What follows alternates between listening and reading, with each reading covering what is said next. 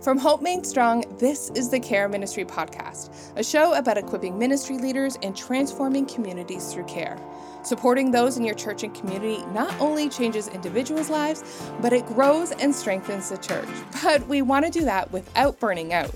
So listen in as we learn about tools, strategies, and resources that will equip your team and strengthen hope. I'm Laura Howe, and welcome to the Care Ministry Podcast. Today is such a fun podcast because we are changing things up a bit. And it's the first time that I've ever had the opportunity to do a live interview. If you could see me right now, Melissa, we're sitting in my closet with a microphone stacked on boxes. It's kind of ridiculous because up until now, I've only recorded and done interviews over Zoom calls. But today I am in the same room with my good friend, Melissa. And Melissa is a care coordinator at my local church. And today we're going to talk about the process of building or rebuilding your care ministry after COVID. Thanks, Melissa, for coming to my closet. This is so exciting. It's like having a podcast in a fort. So I'm pretty pumped to be here. It actually does kind of look like that. It's so true. It's so good. I'm excited because the more that I'm talking with people, the more that I'm hearing people experiencing the same things as happened at our church that we kind of walked through over the past year. And I'm also a little bit nervous about this interview because I think we're going to be sharing some vulnerabilities and some things that we were nervous about or scared, or maybe even some things that mistakes we made or oversights that we made and lessons learned. So I'm a little bit nervous, but also really excited. I'm excited too. I feel like this is good timing because we're just fresh off this process. So we can share like in the moment what we've learned, what we've done wrong, and what we've done really good. So yeah, it's exciting. Yeah. So Melissa and I have been working together for a few months. I'm coming in more as an external support person, and Melissa is the care coordinator kind of on the ground and knows people really, really well. So today we're going to be talking all about rebuilding your care ministry after COVID. And we're going to be sharing this in the same framework that our care ministry cohort follows. For those of you who might not know what the cohort is, or maybe you don't follow me on social and see me obsessively posting about it this past week. For those who've never heard, let me share briefly what the cohort is all about. A couple times a year, I open up spaces for care ministry leaders to join a cohort or a group of 15 people. And together over the next 6 months, we meet weekly and we walk through this process that we're going to share today and build and strengthen your church's care ministry. And at this time, at the time we are recording, there are a few days left to join the cohort that's about to start. I think it actually starts next week, but I always hold a wait list. So if you want to be notified when the new cohort opens or a new opportunity comes, make sure you go to careministrycohort.com, and I'll link that in the show notes, and sign up to be on the wait list. But for this episode with Melissa, we're going to go through some of the experiences and my experiences that we had rebuilding our care ministry at our church. And we're going to follow the 6 modules that we go through in the cohort. So before we start, Melissa, can you share a little bit about yourself? Yeah. So the church that I work at has been the only church I've ever attended. I've been there since I was born. So I have a lot of good connections there. But I really care about caring for people. Mm-hmm. No matter what the capacity is, it's what I am super passionate about. And I really feel like that's what God's called me to. So 2 years ago, I decided to go back to school and get some education, and through some events that led to starting care ministry, I got to do my placement with Laura at our church.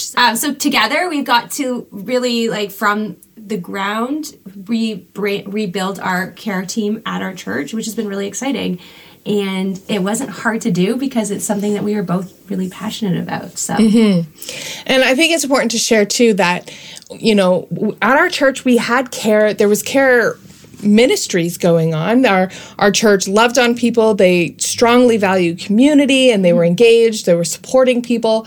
But after COVID, there was, it was a kind of a shift and a transition. We were trying to get back into the in-person space. So it was actually a really great timing for us to really dive in and invest some time in this. So I am excited. And I think that's something, can you share a little bit, you've told me this before, about your thoughts or your feelings about having to be, a specialist or not feeling like you were equipped to be a part of the care team. Yeah.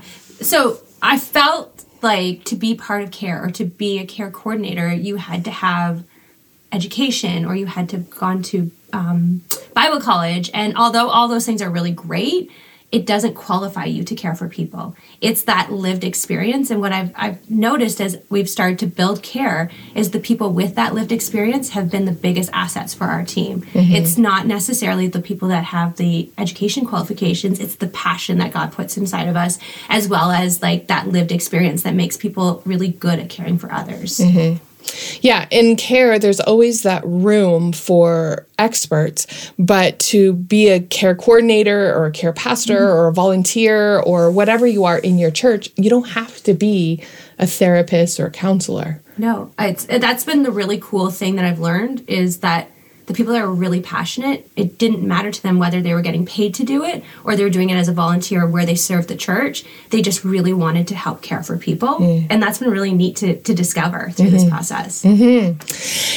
Yeah, so that is one of the exciting things, and we're going to go into more detail in a minute. But let's start off in the care ministry cohort in this 6-month program that we walk through together as a group of ministry leaders. The first month that we focus on is building a plan. And that, I think, frustrated you a little bit based on your body language and some of the talks. I'm like, oh my goodness, this did not sit well as your first introduction to care. I'm a little bit more administrative minded. You kind of wear your heart on your sleeve. So when I went in and said, okay, we need to build a plan, we need to figure out where we are, where we want to go, some mile markers in between. What was that experience for you? So it was frustrating. I don't love administrative stuff. And when you start care, it's all administrative. Mm-hmm. And I think there was like a joke at the church that like everybody just went to cry in our office space because there was a lot of tears that happened there, mostly by me at the beginning. But yeah, it was hard. It was hard to like start with that framework at the beginning. Like I know what I want to do. I know how I want to take care of people.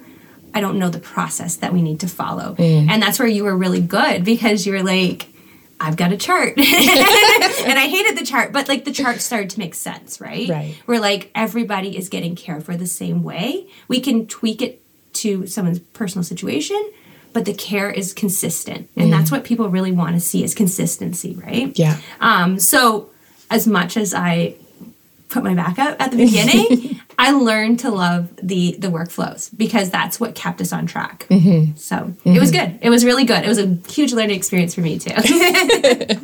Definitely was. And that, you want to jump into meeting with people and booking appointments and giving out gift cards and praying over people and building teams and developing all of these things, but without the stability of knowing, why we're doing it, who is doing it, and what the next step is, it can get really chaotic, right? Really quickly. It can. And also like it needs to be documented. And like I was all for just jumping in and doing all this stuff, but not doing the paperwork and the documentation where that can get you into trouble later on down the road if you don't have a proper basis for the program, right? Yeah. So, if I had to turn around and go back, I probably would have been a little bit more on board with the administrative part because it really set the tone for a successful care team down the road. So, yeah. Oh, I'm glad it worked out in the end. And something else, just one last thing that kind of came up unexpectedly was when one of the first things that we do is really assess what we have as a church. What are our strengths? What are our weaknesses? Who's doing care and what's happening? And there was, you mentioned to me, and both of us were a little bit surprised at how when I talked with the senior pastor, the executive team, the youth, the children's, everyone had a different perspective of what care should look like and what care should be. Yeah. And it was different. You and I even had different, opinions or approaches to care.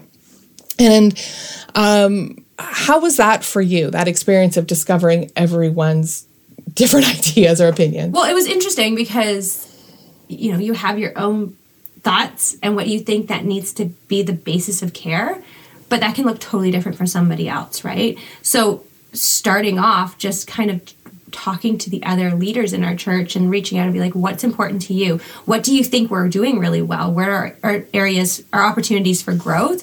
I felt like that was really beneficial because we started to learn each department of our church has different priorities, and those priorities are important to meet those needs, right? Mm-hmm. And they were the kids department was already doing care stuff, but just in a different way. So it was nice to see that and to establish that as where we start, because they were doing a great job already. Mm-hmm. We just were all doing our own thing, and we didn't have a process for making it be going together as one program. Yeah. So. Yeah. How are things now? We've only been doing this or walking through this for a little bit. Do you see that there's still some growth, you think? Or what are your thoughts on, a year or a few months into it? Well, I like your analogy of the bucket. Because when there is no program, you just start putting your fingers in the bucket to fill holes, right? Yes. And you're doing a great job because you're using what you have available. But now I see where there's a system. Through consistency with the care team, we've developed trust. So now, the other people on staff at our church can trust us with a care need mm-hmm. because they know that we can look after that and we're going to do a good job at looking after that. Whereas before, they would just kind of put a finger in a hole in a bucket and try to care for that specific need, but it didn't have a system around it, right? Yeah. Whereas I feel like they feel comfortable knowing that there's a system in place now where we're caring for those needs, and that's what we're passionate about. Yeah. Yeah, that bucket analogy was about, you have all these things that are filling the bucket, but there's always so many things that there's often holes in the bucket where resources are running out, or, energy and people sometimes in church can be just running around putting out fires, or I'm going to do this and I'm going to do that. And that concept of, okay, let's create a system, or let's create, like you said, trust, so that if there is a care need, we don't have to, not everyone needs to run around and take care of that. Yeah. They can give it to the care team, and there's trust that they're going to be taken care of really well. Yeah, and I think that was a really good sign for us that we were doing a good job. Yeah. Was because they started to trust us. And I remember you saying to us at the beginning that we're going to be really good at what we do. When we have a workflow, we're going to follow it really well, because that's going to build trust and relationships. And it has. So that's been good. Yeah. So that building a plan part, although frustrating, like you said, Melissa, I think it really sets everyone up for success, and spending some intentional time right at the beginning, establishing goals, figuring out where you want to go, aligning with the vision, with leadership and what the different ministries are doing is really, really valuable. And then the second month, or the second module that we do with the cohort, is building partners. Now, this is a little bit different because we live in the community, but tell us a little bit about what building partnerships for our church kind of looked like. So right when I first started in September, we started making a resource guide. Yeah. So it was just kind of literally going on the computer and Googling what addiction services do we have? What do we have for supporting people in homelessness community? What do we have for food insecurities? And just making a guide of what is currently available. And then from there, we just started making relationships with them. Mm-hmm. In our community, we have a fundraiser called The Coldest Night of the Year, which supports our local homeless shelter. So we put a team in there every year, mm-hmm. and we just start building that relationship that way. We did a Christmas outreach that would directly support our Salvation Army in town, that also directly supported our school nutrition program. So those ways, like we're not trying to redo what another community service has done really well. We're trying to partner with them and build that relationship. So they know if they have something that we can assist with, they're going to reach out to us. And then we know that if we have a need that they can assist with, we have a name of someone that we can put people in contact with, which I think was really important. Yeah, actually just a few weeks ago, the youth leader came up to me, our youth pastor, and was like, hey, this youth came in, or the family came in and they were really struggling. What was the name of that place again that you recommended? Like, we were talking about it in our staff meeting or in a staff conversation. And it was just like, oh my goodness, it's working. Yeah. And we were able to provide more comprehensive care because we developed we researched the resources and our partners. You've connected with the different people. There's a handful of people that you've had face-to-face conversations with and connected with over the phone. And we were able to refer families now to these different partners.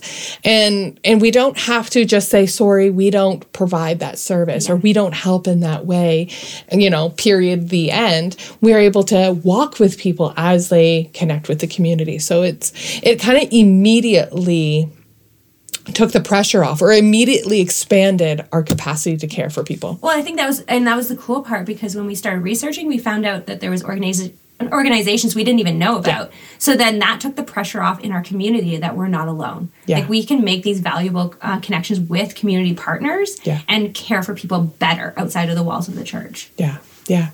And knowing our limitations. Yeah. Because I think we actually changed our benevolence policy a little bit, or shifted how we do benevolence, because we discovered that there's a community partner that works with people around paying bills and things like that. Yeah. So we were able to say, oh, our church doesn't need to provide this. Let's fill this other gap that we see and then refer out to our partners. So it really allowed some room and some flexibility there. All right, so that is all about building partners. The next module that we walk through is building the team. Now, this one I think is going to be a bigger conversation. This one was a big deal for us because during COVID, everything went online like most people. And here in Canada, it went online for quite a number of months. And so when we came back, there really was no team in place whatsoever providing care. It was just managed by mostly staff.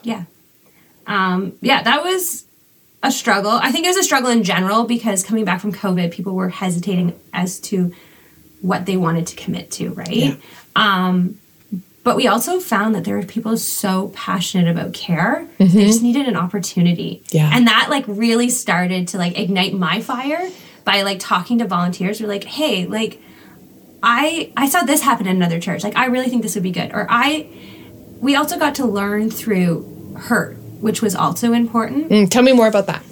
We had people that came to us and they would say, I wish this is how I was cared for in my time of need.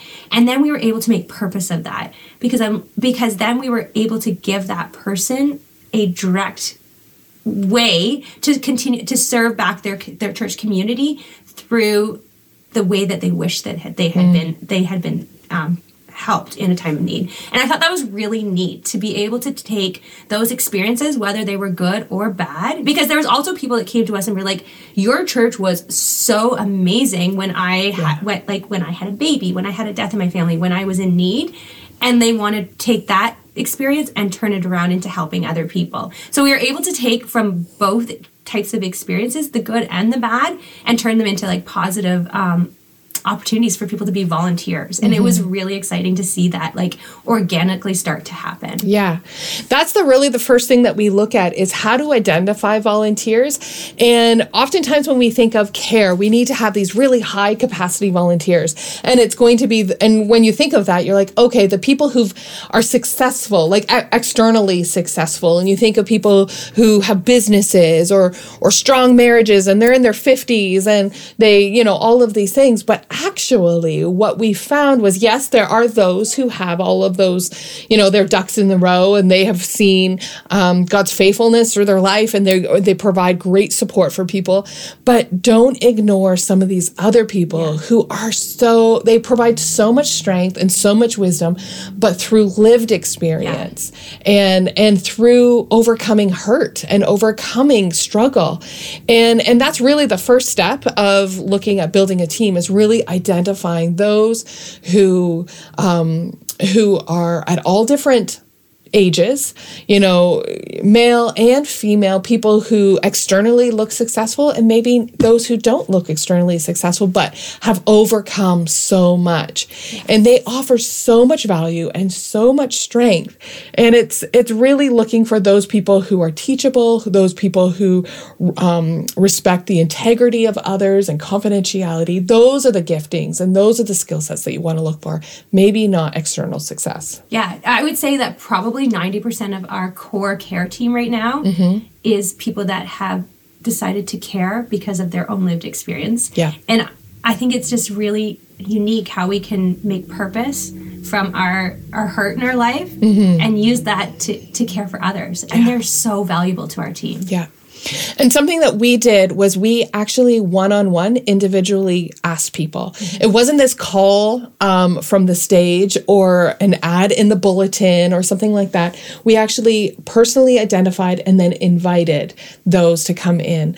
And when I think a thing as well that was a success, although we'll talk about a failure in a moment, something that was a success is that when we asked someone, hey, we see you as having leadership skills, we'd love to have you be part of the care team, we immediately had an idea of what their roles and responsibilities were. Yeah. It wasn't like, hey, we have this idea. We're thinking about this and wondering if you'd like to be involved. It was more concrete, so they knew that we thought about it and they knew what we were actually asking them to do. Yeah.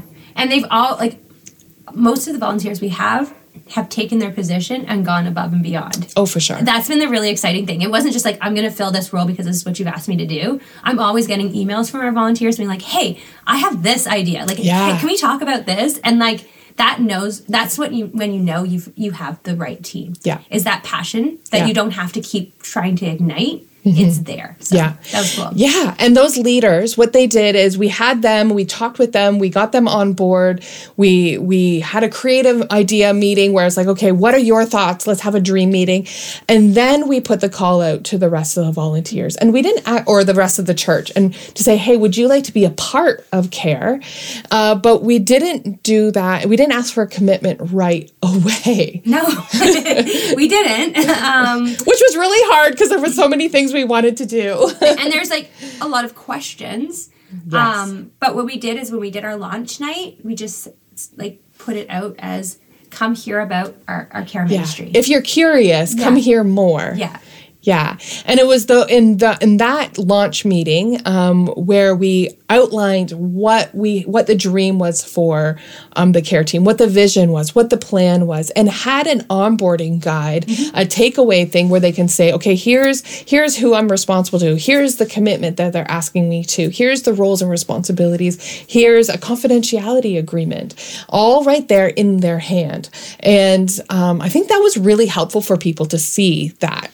It was, yeah. I think it started to build excitement too. Yeah. All of a sudden they're like, oh, okay, this is happening. We are actually going to do this. And that was really neat to see. It was neat to see, to put that call out for people that were interested to come and just hear about it, because there were people that came that I never would have thought, I wouldn't have thought of. Yeah. And they were like, yeah, I've been waiting for an opportunity to serve. Yeah. So it was a really cool experience. And in the care ministry cohort, all of those documents are provided for you, all the templates, the exact onboarding guide that we were talking about is available. And you can edit and change that to make it customized for your church. It's okay. So the next one is building programs of care. Now, normally we talk about building a culture of care. So this is like equipping more people to be able to care for one another. And I think that is a culture, shifting culture takes years. So we're still in process for that. But there were some core programs that we wanted to strengthen in our church that were happening, but maybe not intentionally, or like you said, one staff member would approach it this way and another staff member would approach it that way. So tell me, out of the programs that we strengthened, what was the one that you felt was most impactful? Oh, that's a really good question. I love all of them, but so we have a bridge benevolence department, and we really worked hard to streamline that, which I thought was really impactful. The church has always been known for being a place where people give, right? But there's also a responsibility for us as a church to be responsible for what we are giving away, and that really put that in place for us.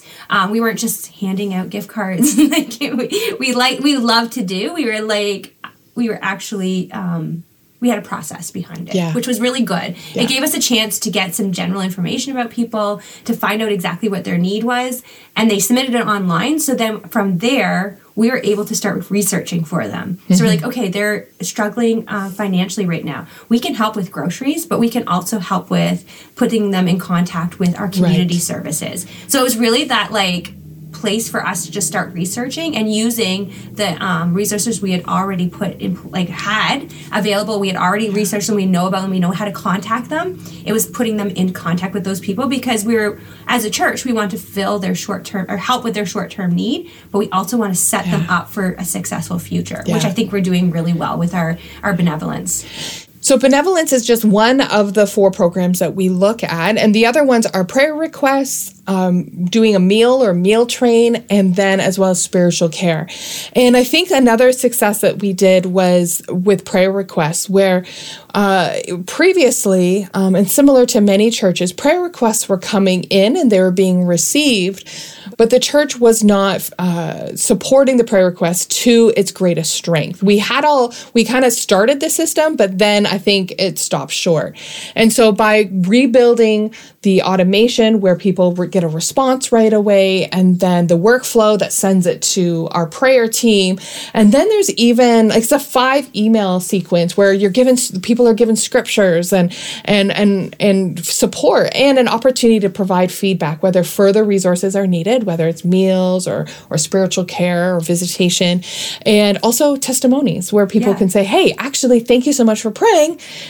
God came through, and this is what we're seeing now. So I think prayer was really boosted. It was. And I think the neat thing too that happened was it took the responsibility off the lead pastor. Yes. I think historically, a lot of people felt that their needs were only properly being seen if it was addressed from the lead pastor, right? Yeah. And through the prayers workflow, we were able to address each person individually, and they still were hearing from a real person. Yeah. But it made people trust somebody other than the lead pastor as well, which is really cool, because we all get to use our gifts and to serve where our strengths are, right? Yeah. And of course, we love our lead pastor. We all want to hear from our lead pastor, and we do. But it freed up his time, so he is able to it empowered other volunteers. I thought that was really cool. It's like we're all able to work in the departments where we are skilled and called, which was really cool. That was a cool thing that came out of prayer. Yeah. And another interesting thing that actually I think it was a challenge to face is pastoral care and spiritual care. Because right now our church, like many other churches, we're growing, but our staff capacity is not growing as fast as maybe the needs are growing in our community. And so we were being faced how can we provide the spiritual care, pastoral care to people when the needs are growing, but maybe the capacity of our team is not there to meet every need. And I think that's, from what I'm hearing from other people, that's a really familiar story. So we are are still in the process of this. And this is a part where I don't think we did the greatest at the beginning, but we're coming into stride now where it's building up mentors or coaches, those in our community or those in our church, I should say, our church community, who have gone through struggle, overcome, learned wisdom, stood on, in faith and have seen God faithful through this process, and they are able to provide support. So this is happening as we speak. Like, this is what's happening is looking, okay, how can we build mentors, not pastors, not therapists, but mentors or coaches, people who've been there, done that, peers, to support people. And so this is how we are approaching or managing the needs growing faster than our staff capacity. Which I think it's cool. Like, part of being a good care coordinator, I think you have to be a good problem solver. So we were seeing what is the needs that are coming in most. And a lot of needs where they needed people to talk to. Yeah. And in our community, we don't have an overabundance of available counselors to go talk to. So we're like, in the meantime, while people are waiting to see a counselor, what can we do to help with that need? And the mentors just kind of came along accidentally. We didn't plan for it to happen, but it's been like one of the most valuable parts of our care ministry. It definitely has been, for sure. It's been an unintended surprise or unintended it's actually, gift. And I have to say it's probably one of my favorite things. One of the things that we are doing really, really well. Yes. So the last 2 months of the cohort, we're talking about building capacity as well as building communications. And in building capacity, we're looking at team wellness. And when working with that, as our team is growing and changing and shifting, that is always an influx situation. And I think we are onto something pretty cool with Basecamp. Yeah, I'm excited for Basecamp. That gives us that opportunity quarterly to check in with our teams. We want to be able to, like, first and foremost, our priority is to support our teams, but we also want to empower our teams. So through Basecamp, we offer like additional training to help them to do their role and do it well and feel equipped to do their role. Yeah. So that's been it's something for 2023 that we're just starting to do more of, and I'm excited for that because sometimes as a volunteer, you feel that you're being drained of all your time and your resource and your energy, but we want to make our volunteers feel like they're being filled up at the same time, which is really important to our team. And our church might be calling it Basecamp, but you can call it whatever you want. But really, it's okay. What are some core training that would, like Melissa said, equip your volunteers with the capacity and the skills to be able to care for people well, but also give them confidence and feed into them and fuel them and regenerate them so that they are able to. We don't want anyone to burn out. No, and we want people to realize their value to our church. Like, we have really made that a priority. Whether we did apps and chats with our core team when we were brainstorming, we got everybody that team together and we fed them and just got them to share their ideas for our team. And I think that was really, it's good to take those little opportunities to make sure your team knows how valued they are. Yeah. So among team wellness, we also want to look at crisis planning, ethics and boundaries, and discuss some policies and procedures that maybe haven't been, talked about in previous cohorts, and then building communication. And this is, I think, an area that has been a weakness of ours, if I'm going to be really honest, is communication. Is we've created this program, but we haven't quite got to the space where we're able to tell people about it. And that's what I share. I was like, we can create the greatest care ministry in the world, but if nobody knows about it, then what good is that? And for us, that was a little bit intentionally because we're still building the capacity of the team. So we don't want a deluge of needs to come at us. But I think it's definitely something that we need an area of growth for us is how do people know that care ministry exists? And do people know what is available? And do people know how to access it? Yeah, that was actually I had a call at the end of last year. And the gentleman on the call asked me that question. How many people in your church are accessing care? And what percentage need care and don't know about it? And I was like, that was a humbling moment. I was like, we're doing a good job. but how do we get everybody to know about it? Which is that it was something that we haven't done great yet, but we're currently working on it as a opportunity for growth in the future. Yeah, for sure. And I think that when you get mixed up, and I want to say, I don't mean that in a bad way, but if you are running along in this hamster wheel and working and you're supporting this person, supporting that, we see all the stories of great things. So we can sometimes have blinders on to think that everybody knows about this. But in this last month of the cohort, we walk through, okay, let's really follow along and how people access it, and how do you know, or how are you tracking, what people are using or know about. Yeah, and that's like a difficulty with care, because you don't always hear those. And so there has to be a trackable way to know. Well, how do you know when your care ministry is being effective, right? Yeah. And it's that communication piece. Not always someone comes back and says, like, my life is so much better because you reached out and helped us. But we want to be able to continue to walk along people so they know that we may not hear from them for a little bit, but they know that when they are struggling, that we're there consistently for their needs. So. Melissa, it has been such a joy working with you, and this has been such a fun little podcast in our closet fort.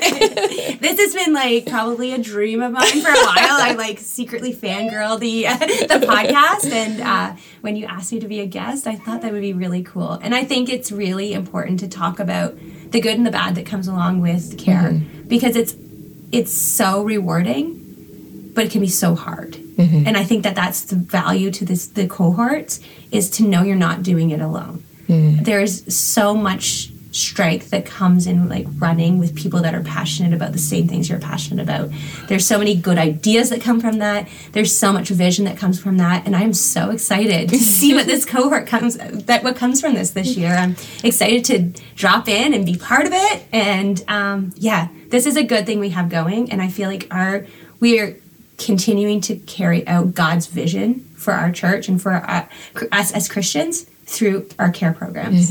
So thank you. Oh, my pleasure. One last question. Sure. Okay, I know it wasn't that long ago that you worked through, or you started working together on this, but if you could write yourself a note or send yourself an email from when you first started, what would you tell yourself with the information you know now? That's another really good question. I think it's important to step back and look at the big picture. There's little wins along the way, but sometimes you miss those. And we talked about it earlier, where I was like, I sometimes wondered when I was like, it was the hard part of developing care. If we stopped today, wouldn't anybody notice? And it may not be noticed every time you reach out and you care for somebody, but it makes a huge difference to somebody. And I wonder when we get to heaven one day, how many people we're going to see and then are going to be like, my life was directly impacted for good. You changed the trajectory of my life because of the way you cared for me. I think that's what I want people to know. Yeah. Oh, thank you so much. The tears at the end of the podcast.